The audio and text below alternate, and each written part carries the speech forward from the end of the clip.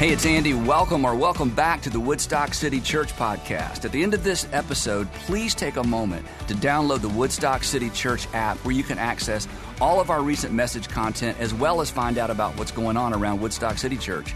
And the app is the easiest way to share this content with a friend. But most importantly, I hope the following presentation inspires you to take your next step in your faith journey.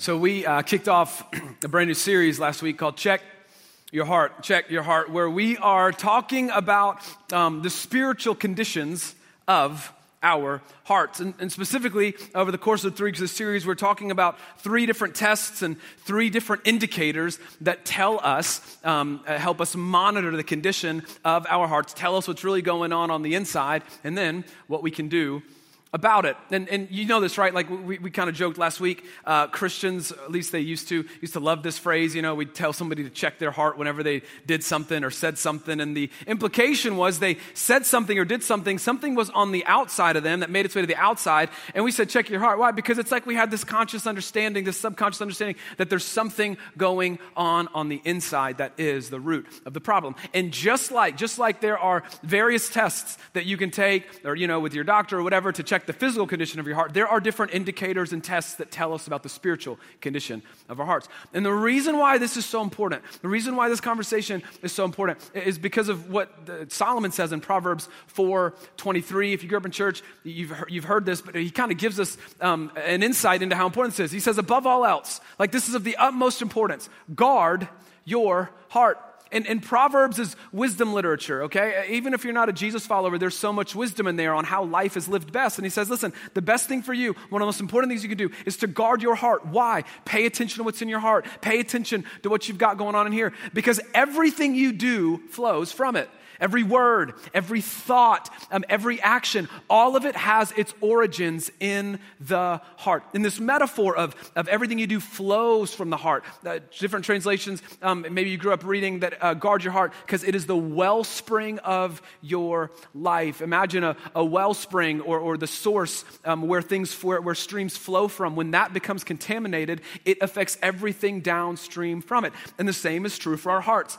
That if it goes unchecked, if we allow different things to reside in our hearts, different evil, different unprocessed emotions, different things that go unchecked, they will flow into the rest of your life and impact your life professionally, spiritually, relationally, emotionally, mentally. This is of the utmost importance. So, 3 indicators to help us monitor how we're doing. And last week, the first indicator was your words. Your words, and if you weren't with us, we said that your words are often, they're very powerful. We talk about how powerful our words are, but according to Jesus, he showed us that our words are also revealing. He says this in Luke chapter 6, verse 45, just by way of review. He says, for the mouth speaks what the heart is full of. That the words that you say and the words that I say, they are powerful and they carry weight and they can build up or they can tear down. But in the moments when they tear down, in the moments when they hurt, in the moments when we're angry, in the moments when we're harsh, it's not just some out of character, oh, I wasn't feeling good kind of day. According to Jesus, there's something unresolved in our hearts that's made its way to the outside. So a way to monitor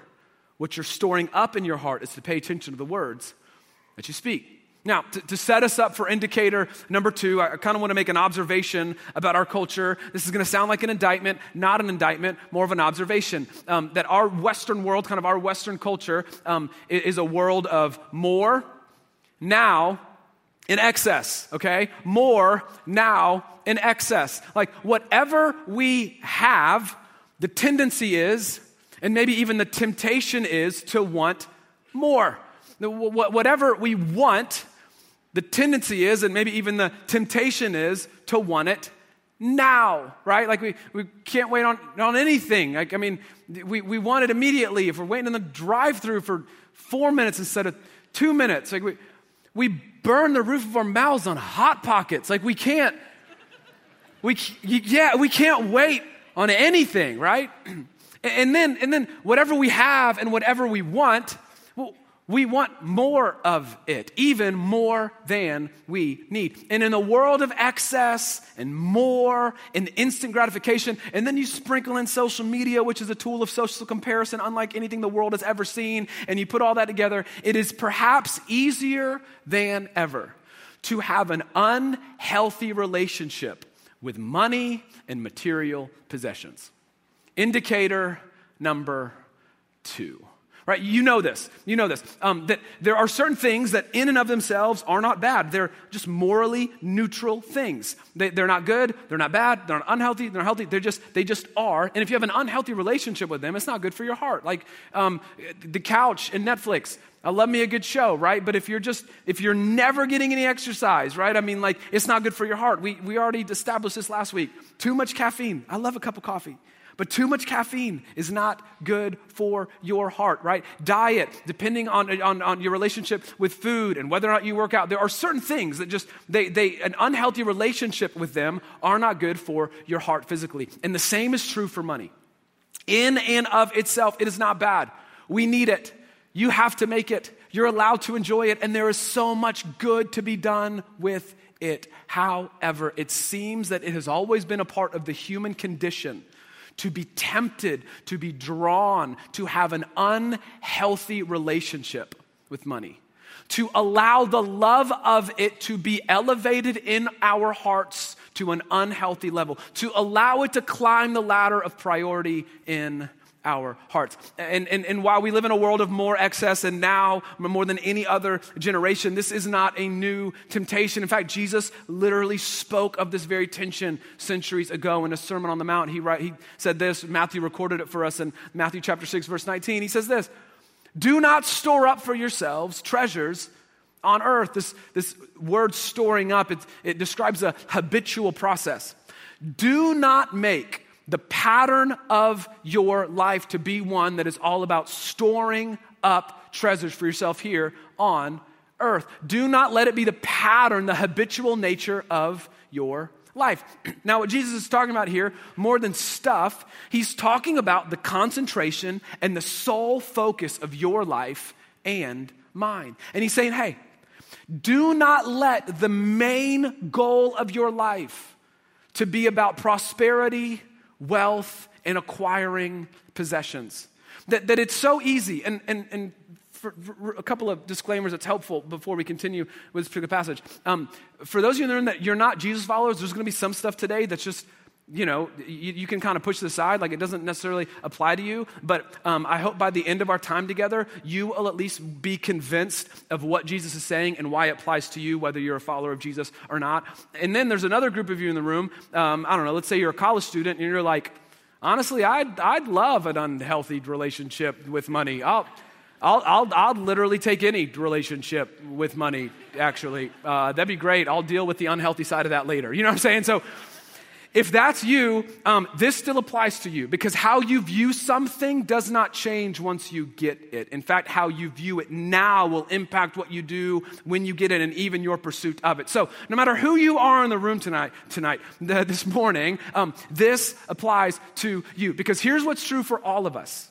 Is that it is so easy for there to be a pull and a temptation. It becomes so easy to let the aim of life to be to get, to gain, and to earn, whatever that is for you. To get, to gain, and to earn. None of that is bad, but when it becomes the sole focus is what Jesus is talking about. To spend our lives using our money to acquire stuff, to buy stuff, to build up our own little kingdoms. To store up stuff that we don't even need, to store up more than we need. I mean, come on. This should be so telling that especially in our Western culture, there are so many people that live beyond their means to store up treasures. And what Jesus is talking about here, it's the idea of like hoarding, okay? I'm not good at like letting stuff go. I've got a problem, okay? My wife literally is the reason why Goodwill has anything to give away. And so, and sometimes she's like, I need the golf balls. And she's like, well, you don't play golf often. I'm like, but when I do, I'm going to wish I had them. You know what I'm saying? But anyways, it's my problem. It's on me. It's not her. She's doing the right thing. That'll be proved later. But this hoarding mentality. And here's the idea. It's earn, earn, earn, get, buy. Hello, NSYNC. And when I wrote that, I didn't write it as a joke, but when I said it, I was like, that's funny. And keep. It's the pull, the temptation. I need that. I want that. I deserve that. That will make me happy. So the temptation and the pull, more, now, excess. I'm going to go buy this. I'm going to go there. I need to drive that. And in and of themselves, Jesus is talking, again, he's not talking about the stuff itself, but the attitude. And he just starts with a very logical argument. It's certainly an option, he said. But I'm telling you, don't store up for yourselves treasures here on earth, where moths and vermin destroy and where thieves break in and steal. In other words, hey, that's certainly an option, but it's not the best option because it's all temporary. Like, don't let the love of money climb the ladder of priorities to the top of your heart, because anything you'll acquire or get is temporary. It will either wither away or be stolen away. It will leave you, or you will leave it. So he says, there's another option. But instead, here's another option. I would argue, a better option. Store up for yourselves treasures in heaven, where moths and vermin do not destroy and where thieves do not break in and steal. In other words, make a different kind of investment. Make an investment that will last forever. Make an investment that will have eternal impact. Make an investment that will do good, that will far outlive you or me. And this is the part where if you're not a Jesus follower, you can ignore this for a minute, okay? But I promise you, this is going to become relevant in just a second. But if you are a follower of Jesus, if you've put your faith in Jesus, here's what he's saying. Don't make decisions with your money as if this is the only life that you've got. Don't make decisions with your money. Don't use your money to only build up your small and my small little kingdom. Don't just throw it away at stuff that isn't going to last. Because come on, if you're a follower of Jesus, when you store up treasures for yourself here on earth, when it becomes the ultimate aim of your life to get, to gain, and to earn, and to keep, and to buy, and to acquire, it puts you at the center of your kingdom. The love of money climbs up to the top of the list, and it is so subtle. Because it kind of starts out as like, well, I've just got to get here. I've just got to do this. It starts out as a goal. It starts as something that might even be good. I'm trying to get out of debt. I'm trying to get this job. And then it's just so subtle. It starts pulling your heart. And the second money gets a grip, it'll slowly start just gripping tighter and tighter and tighter. And next thing you find yourself storing up on earth. You're at the center. And the love of money is way too high a priority.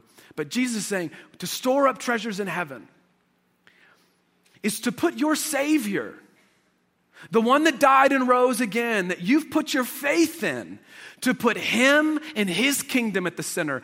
And if we are to take the teachings of Jesus seriously, it's impossible to put him at the center without putting others before us at the center. If nothing else, we couldn't be further from the center. And we leave money in its appropriate place in our hearts. We don't let the love of it climb up the ladder of priorities in our hearts. And then he says this, it's such a famous line.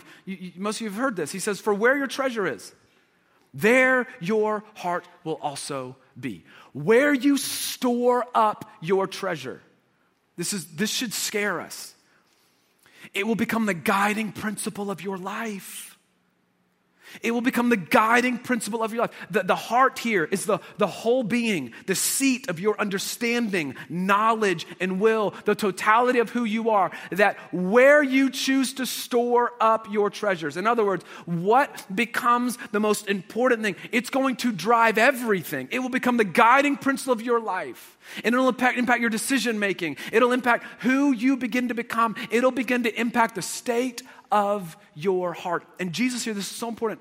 He's not talking about the amount of money and the amount of treasure, and money and treasure. It's not the bad guy here. The problem is our attitude, our mindset, and our values system. And he uses this metaphor to kind of drive home the point. He says this in the next verse. He goes on, he says, the eye is the lamp of the body. In other words, like quite literally, through the eye, you can interpret and see light. And so in a sense, he says, if your eyes are healthy, then your whole body is full of light. It's the lamp of the body in the sense that through the eye, light enters. And so if your eyes are healthy, well, the body's full of light. But if your eyes are unhealthy, your whole body will be full of darkness.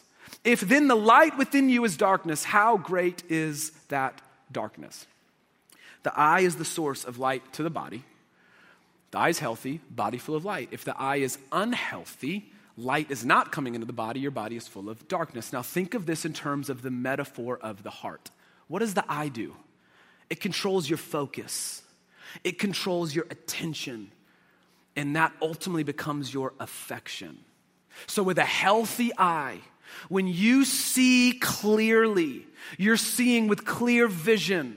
You're focused on what is right and what is best. Your body is full of light, which in the scriptures is a sign of life, real life. Your body is full of fullness. You experience goodness and purpose. But an unhealthy eye, blurry vision, not clear vision, focused on the less optimal things. The body full of darkness, which is a sign of emptiness. Walking around aimless without clear vision or purpose. And Jesus kind of ties it all together. He says, look, no one can serve two masters. Just like you can't focus on two things at one time. Your eyes, you can't focus on two things at one time, right? You can't multitask. Even though you think, I think that I can. I know that I can't. Literally, science has told us you can't multitask, okay? My wife told me first. But you can't focus on two things at once. So she's saying, hey, you can't have a divided interest. It doesn't work. It doesn't compute. The math doesn't check out on that. You can't divide your interest between God and money. Because if you try, and we've all tried, and I've tried, and at some points in my life, I will probably try again. You'll lack clear vision, walking without clear direction. In spiritual darkness, which is a sign of an unhealthy heart and an unhealthy relationship with money.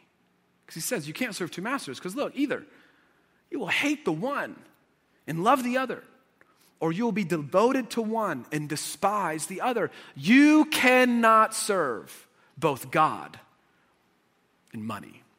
This word money here literally means wealth, but it's this word, Jesus, mammon. And mammon was actually a pagan god of money. And so Jesus uses just really strong imagery here.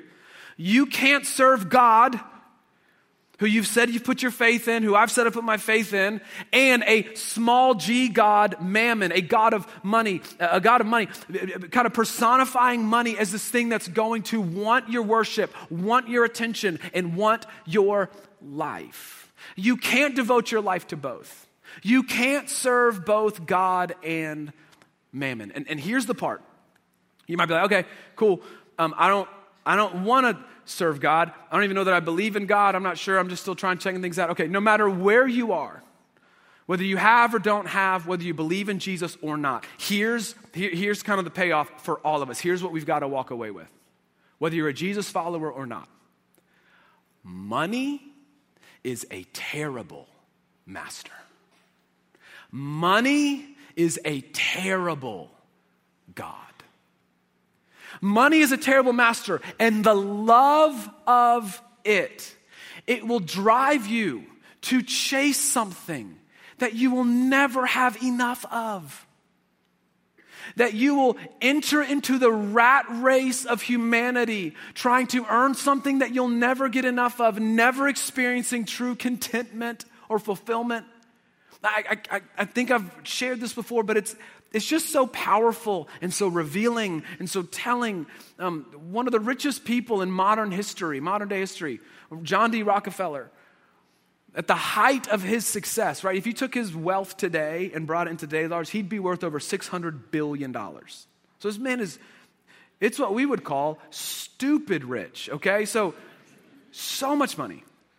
And at the height of kind of his success and power, he was asked in an interview, he's getting on in years, and he's still working, and the interviewer asked him, hey, Mr. Rockefeller, you've amassed all this wealth, you're still working. How much more would be enough? In his response, he said, just a little bit more. You'll chase something down that will never give you what you're looking for. And that's not freedom. That's not joy. That's not happiness. That is tyranny that will leave you and I empty. Is having it the problem? No, but loving it to the point to where you're chasing it. It's never going to give you what you want. And no amount of it is ever enough. Money's a terrible master. The love of money, it's a terrible master. The love of money, it will force you to face inward. The more you love it, the more you're going to face inward. The more you let it grip your heart, the more you're going to face inward. And the more inward you face, the less purpose you walk with. The more inward you face, you will never be able to catch a glimpse of being a part of something bigger than yourself. The more inward you face, the less happiness you experience. This is research. Research tells us outward-facing, generous people are happier people. Money will turn you inward. You will end up wasting your life on all that will fade away, never catching a glimpse of purpose and being a part of something bigger, being a part of what God is doing in and through the redemption of humanity. And then this one,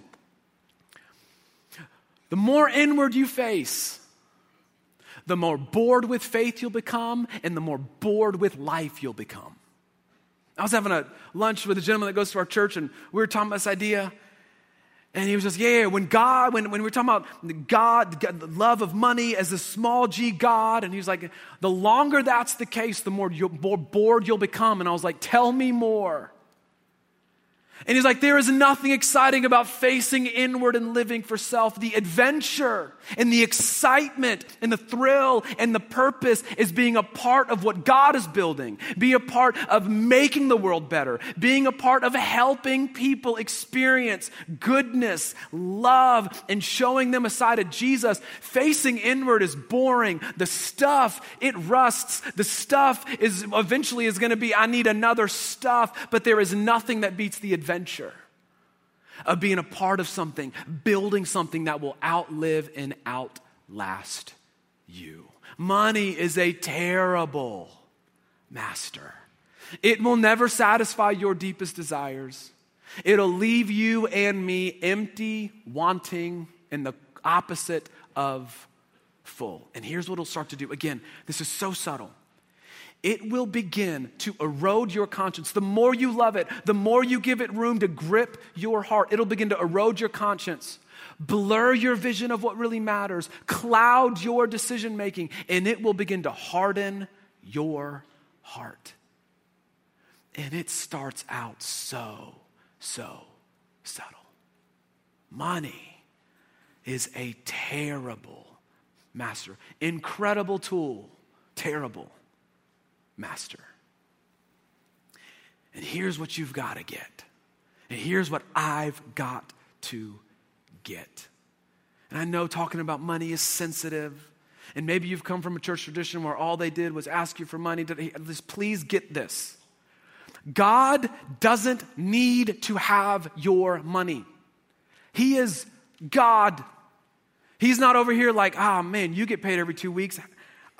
When's my check coming? Like, he's fine, you know? His direct deposit is good. He's God. He doesn't need you or me, and he certainly doesn't need your money, but don't miss this. God doesn't want your money to have you. God doesn't want your money to get a grip of your heart and guide your life, and then you and I become people that we don't ever want to become. God doesn't want your money to have you, not because money is bad. But come on, Jesus knows that the love of money will erode your heart and it will harden your heart. And Jesus doesn't want you to love money more than you love walking in his way that ultimately leads to fullness. That narrow way, that's what leads to life. Jesus doesn't want you or me to waste our time building up our small little kingdoms that will one day fade away, but be a part of building up his kingdom where there is good to be done. There are people to be impacted, bringing light to the darkness. But once it starts grabbing hold, if we don't put it in check, it'll just start squeezing tighter. I love this quote from C.S. Lewis. He wrote this book called The Screwtape Letters. It's about temptation. C.S. Lewis writes this. He says, prosperity knits a man to the world. He feels that he is finding his place in it as he starts to prosper, while really, here's what's happening. It is finding its place in him. It is grabbing a hold of his heart. It is taking up residence on the inside. It is so subtle, but then it starts growing. It starts eroding. And we've allowed the love of it to become more of a guiding principle than we would have ever imagined. So, how do you know if money has you? How do you know? I guess it's a temptation for all of us. How do you know if you've got an unhealthy relationship with money? This is the part that just requires a level of honesty with yourself that no one can force on you. I'm not going to ask you to raise your hand. I want you to wrestle with some of these questions that I'm about to ask you, because you're the only one that can really uncover this in your own heart. It's easy to brush it off and say, this is not a problem for me, but I'm just telling you. It requires a level of vulnerability and honesty with yourself, but you will be so much better for it. How do you know if money has you? Does money have your affection? Does money have your affection? I mean, come on. Who doesn't love getting paid, right? When it's paycheck day, but come on. Do you love it? How much do you love your stuff? Is your stuff or your money, is it the end or is it a means to an end? Big difference. Is it the end? Is it the end goal or is it a means to some end that you get to decide? Is it a means to something better? Is it a means to building? Is it a means to something else? Come on. Does money have your affection? Do you daydream about having more, thinking it's just going to make you happier and healthier? Come on. How much do you love it? Is there anything that you would struggle to let anybody borrow? Do you seek money? Or sorry, now go back. That's not me, I skipped it. Go back. Does money give you validation? Does money give you, because of how much you have or don't have, do you feel more important or less important than somebody else? Because of how much you have or don't have, do you feel like less of a human or more of a human? Do you feel superior or less superior? Is it the thing that makes you feel valuable? If yes, you might have an unhealthy relationship.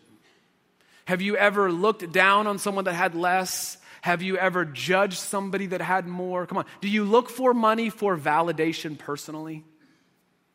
Do you feel worse about yourself, comparing yourself to what other people have? And then do you seek money to fill a void? Do you seek money to fill a void? Do you seek money to fill a deep desire in your heart? You're trying to figure out even how to fill it. You want to be enough. You want to find your place. You want to feel contentment. You want to feel joy. You want to feel peace. And do you seek money to try to fill those voids? If you have, you know there comes a point where you got to find something else, buy something else, earn something else, because it does not last long. If the answer to any of those questions was yes, you might have an unhealthy relationship with money. The love of it has climbed too high in your heart. So, what do we do about it? Here's the good news and the bad news.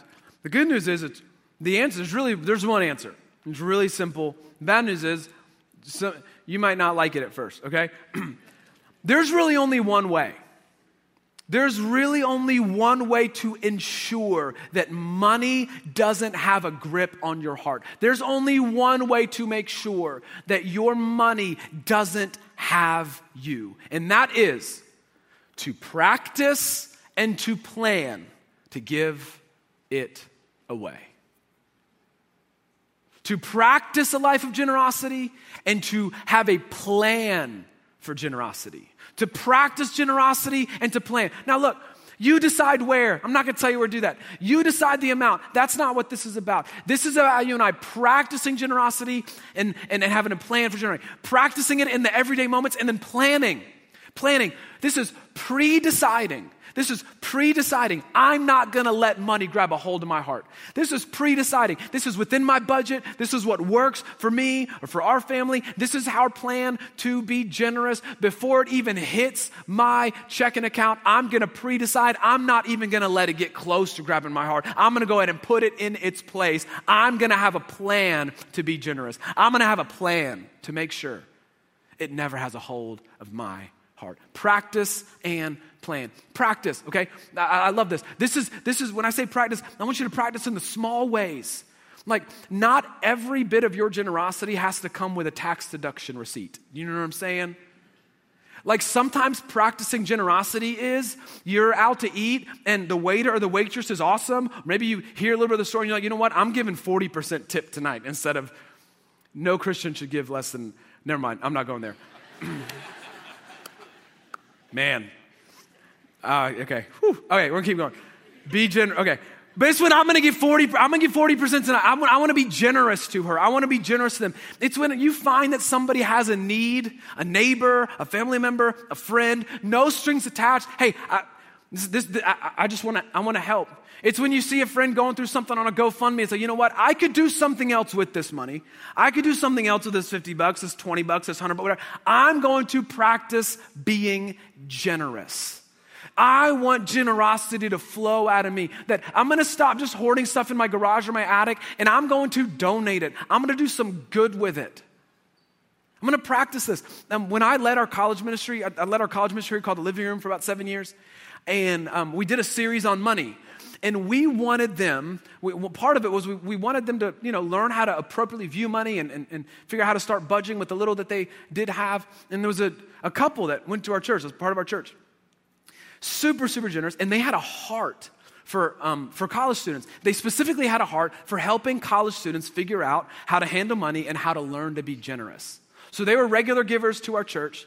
And above and beyond what they regularly gave, they wanted to give a gift to the college ministry and figure out a way to use it to help college students learn to be generous. So they gave us $18,000, okay, something like that, something crazy, something awesome, something crazy. And they're like, hey, what if we use this money, we gave it to college students in some way, and they figured out, and it was a way for them to practice being generous. I was like, I mean, are you asking? My answer is obviously yes. I feel like the ball, like you tell me what you want to do. So they donated this money. Normally we broke it up into small denominations, 20s, 50s, 100s, and we had a couple other campuses that were doing college ministry, so it kind of went all over. And we put them in envelopes. And I'll never forget, right here in this auditorium, we had hundreds of college, this was back in 2019, hundreds of college students in this room and giving this talk on money and practicing being generous. And at the end of the message, they all got an envelope. I was like, hey, don't open this envelope yet. And then I kind of set up what we were doing, and then they open the envelope, and they're like freaking out, like, oh my gosh, I love church, you know? Everybody got saved that night. I said, it was one of the coolest nights I've ever been. I said, one rule. Actually, it was technically 2 rules. But I was like, you can't use it on yourself. And then I told him, don't give it to the church. I said, get out and go practice being generous to somebody else. Go make somebody's day. Go get a taste of generosity. Go see what it feels like to help somebody just because you felt like it. Because you follow a Savior that gave everything. Go get a taste of generosity. So today, on your way out, nobody's getting an envelope. Y'all thought about it. We'll take them. I'll take the envelopes. Come on. How can you begin to practice it? And that's the thing about practicing, right? You practice something little by, in the small ways, it starts to build a muscle in you. And then you get a taste of it. And it is so much better than anything you could ever gain or buy or consume for yourself. You get a taste of that generosity, and it just does something to you. You become knitted into humanity in a way as if you were created for. Practice. And then, I want you to make a plan. Again, this is when you pre-decide. I'm not even going to let it get close to grabbing my heart. I'm going to go ahead and decide where this is going to go. This is when you pick an organization and you figure out a plan. Again, I don't care that you decide that. You figure out a plan, a percentage, a number, whatever it is, and you find an organization that you believe in, and you say, you know what, they're doing good. I'm going to make a plan to give to them. And you execute the plan.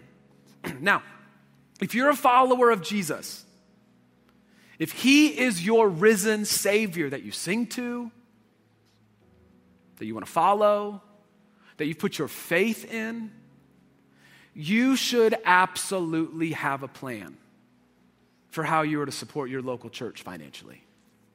Now, if it's not here, that's fine. If you're new here, this is not for you. If you're trying to check things out here, you're trying to church shop, totally get it. Do your thing, okay? Wherever you end up calling home, do it there. Doesn't have to be here. That's okay.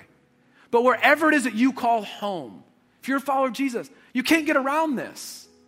You decide the amount. You decide what that looks like. But you got to have a plan.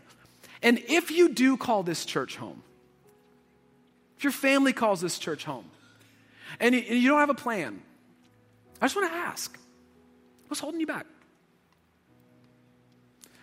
If it's us, if it's something that we're doing, or if there's a question that you have and it's holding you back, let's talk about it. Now, I'll meet with you. Let's talk about it. I'd love to answer any question that I can. But if it's not us,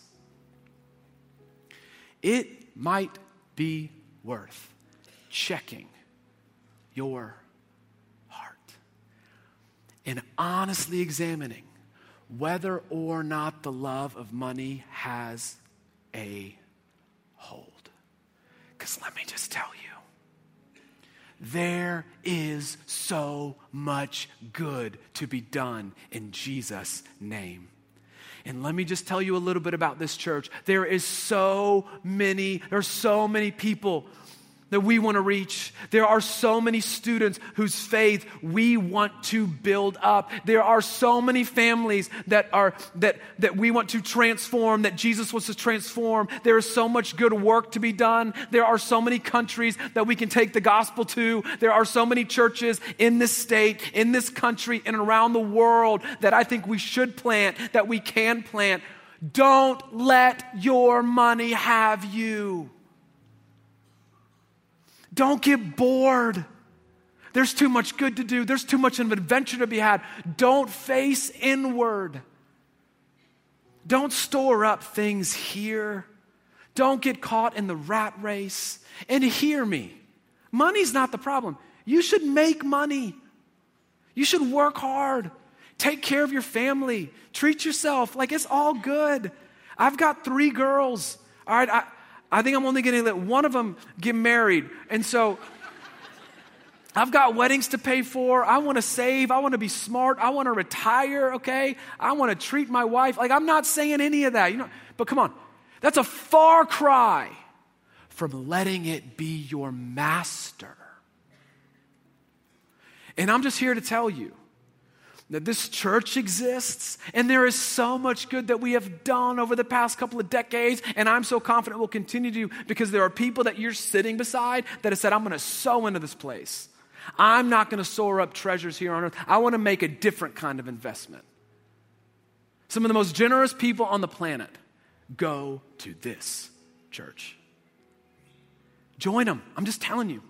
On the other side of your generosity, on the other side of seeing money as a means to some end, not the end, on the other side of investing in an eternal impact, on the other side of practicing and planning, I'm just telling you, there's more purpose, a lot more freedom, an adventure, happiness, fulfillment, clarity of vision, right priorities, and ultimately a healthy heart.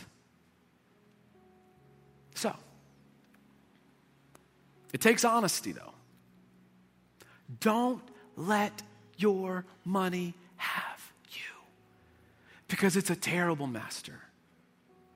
And we've been invited into something bigger, following a Savior that gave everything to save. So let's practice. Let's put a plan together. Let's practice. Let's put a plan together. Let's get a taste of a life of generosity that I'm just telling you, you will never want to pull back from. Let me pray for us. Heavenly Father, this is hard sometimes, but would you give us the courage, the understanding, even the awareness to honestly assess our love for money? Would you give us the ability to assess what's really going on in the heart? And Father, would you give us the faith? Would you give us the faith to follow Jesus as it relates to our finances? Would you give us the faith to put generosity at the forefront? Would you give us a vision and a picture of what that might look like? And then give us the faith to follow. The faith to follow through. Would you give each of us a taste of what generosity looks like? And Father, may you continue to do an incredible work in the name of Jesus, bringing light to the darkness through the generosity of the people that make up this church. We love you. It's in Jesus' name that we pray. Amen.